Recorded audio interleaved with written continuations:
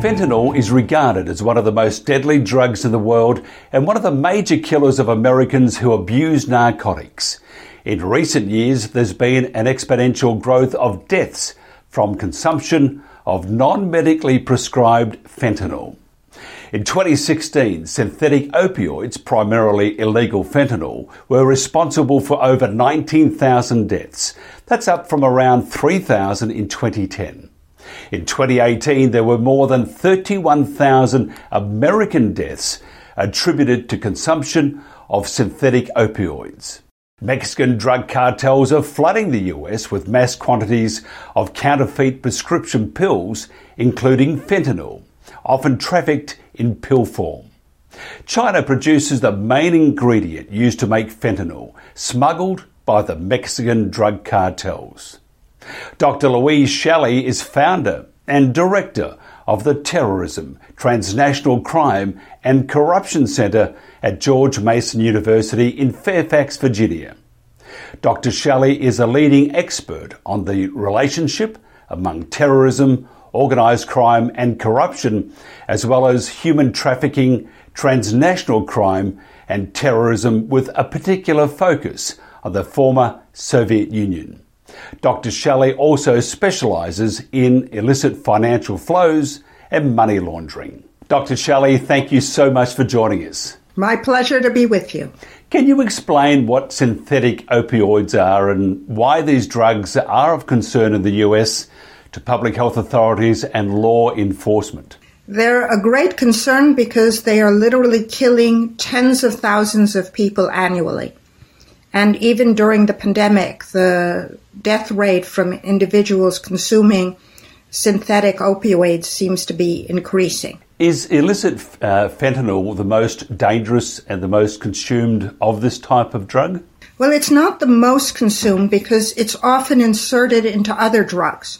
So you put a few few drops of fentanyl in heroin or in cocaine, and you combine the drugs, and then they become especially fatal. But beyond fentanyl, there's an even worse formula called carfentanil that's even more deadly. In what way? The dose is so much stronger, it's just literally kills people on the spot. I was reading an article about one of the manufacturers of all places in the Netherlands, and it was a Chinese guy, and he was saying that his job is to make it as dependent as possible. And he said it was a great market to be in because I think it's about $1 to make, and they sell it for 10 times at least that amount. That enthusiasm must be just horrific to people like yourself. Well, I mean, there are illicit entrepreneurs, these criminals. And so they think of how they can make money with enormous advantage and where the competitive advantage is. And so the profit margins are greater in synthetic drugs. They're closer to their markets, so there's less chance of detection. And in an era in which we're facing climate change, then you're less dependent on the vagaries of the weather that may wipe out your plantation.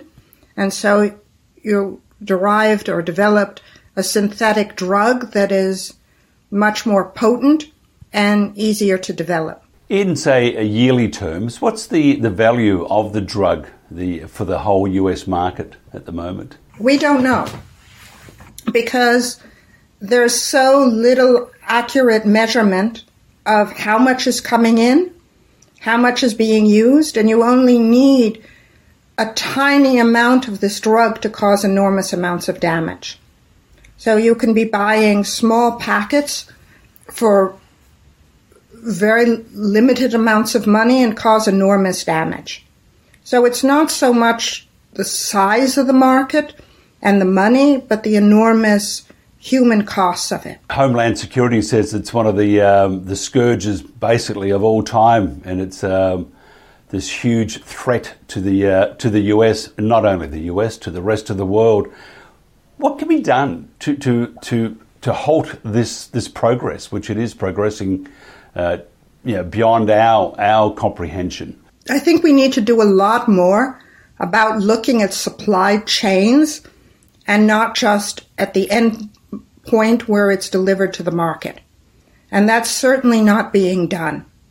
So some of this fentanyl is being produced in legitimate factories without government efforts to stop it. Some of it, the precursor chemicals that are contributing to the production in Mexico, are coming from legitimate chemical companies.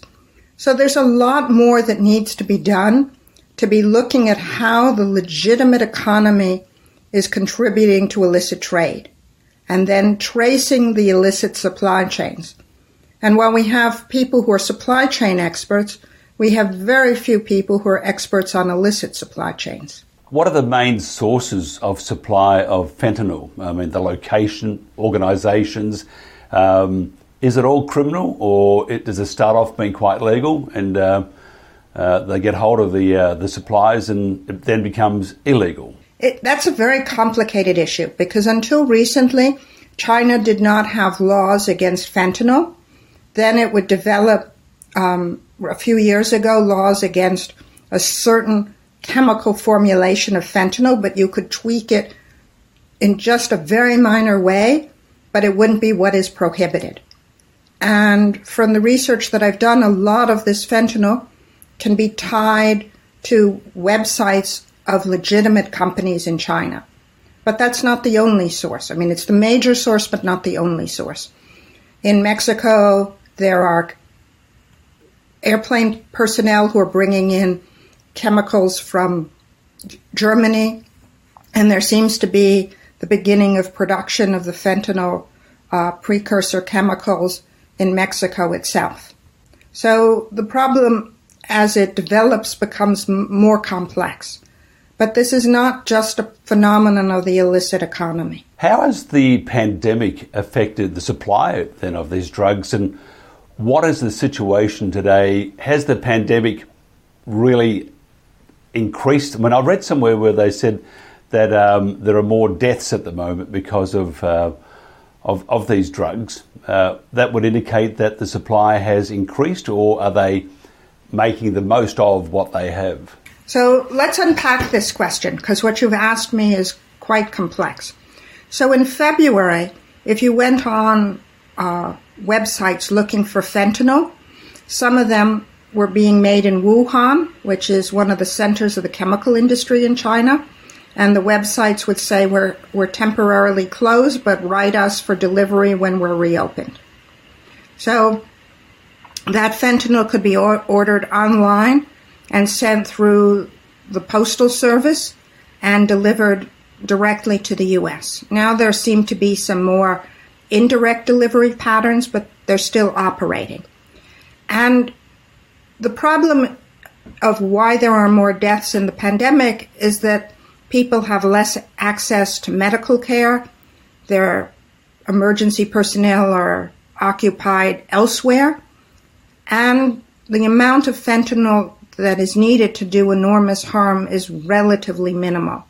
Therefore, it could be stockpiled during this period, and even though supply chains were disrupted, they haven't eliminated the supply of the drugs that's available to sell in the United States or Canada or elsewhere in the world. In a recent report from Reuters, a senior US DEA agent said US efforts to nail Latin American drug lords by following the money have become much more difficult. And, quote, "I can't emphasize this enough.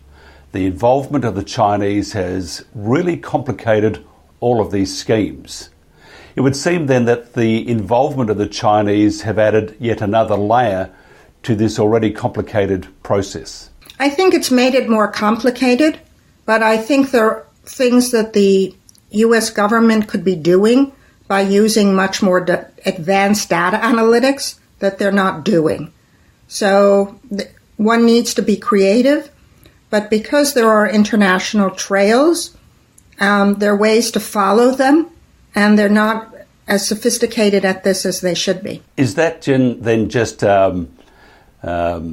just twiddling while Rome burns? Surely they have the resources to be at least up to speed with what's happening. It's not a question of resources. If you call resources human resources, then the kind of people that have these skill sets are more likely to go into the corporate and the business world than they are into the government that hasn't specifically been recruiting individuals with high-level data analytics, AI capability, and other things that you need to help unmask and dismantle these networks. Can the Chinese do more, or are they part of the problem?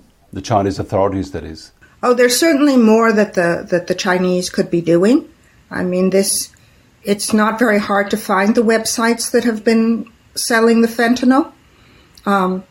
There certainly have been efforts to clamp down on some of the websites, but not as systematically as is needed. So what can be done then to greatly reduce supply and harm of these drugs? I think much more can be done to look at the illicit supply chain from start to finish, which requires understanding of how the drugs are advertised, understanding who's behind these advertisements, and then mapping the supply chains and understanding who are the illicit actors and how this converges with the legitimate economy.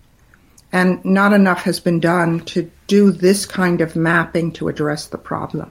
It's a horror problem. I know people in Australia that have been affected by this, so it's not just, not just a US-centric problem. It's a global problem that's just getting out of hand. So do you think the education process, or the, not re-educating, but the educating of just the masses to say, this is how bad it is, there is nothing glamorous about it, just talk to a family that's lost someone. Do you think we need to change our attitudes? Absolutely. I think there needs to be much more public education and awareness of how fatal these drugs are, how they're combined in ways that people are not aware with things that they're buying and consuming. And I think there needs to be a much more public discussion of this problem. And certainly the pandemic has overshadowed this. And this problem has been very much pushed to the back burner. What impact has declining supply levels recently had on the price and deaths? It hasn't had that much impact.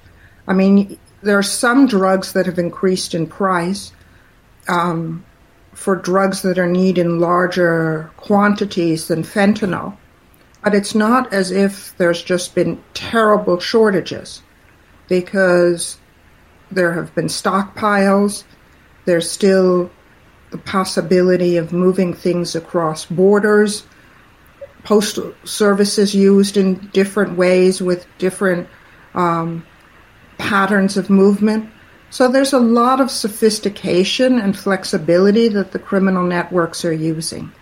Terrifying problem. It's back to the glamorization of crime. Sure, we're all interested, but the end of it, you think, well, great job that the DEA have done, fabulous job there, but almost what a cool business to be in, to live on the edge. And that's one edge we don't want to be on, because we will topple over before we know it. Dr. Shelley, thank you very much for your time. You're welcome, and have a good day.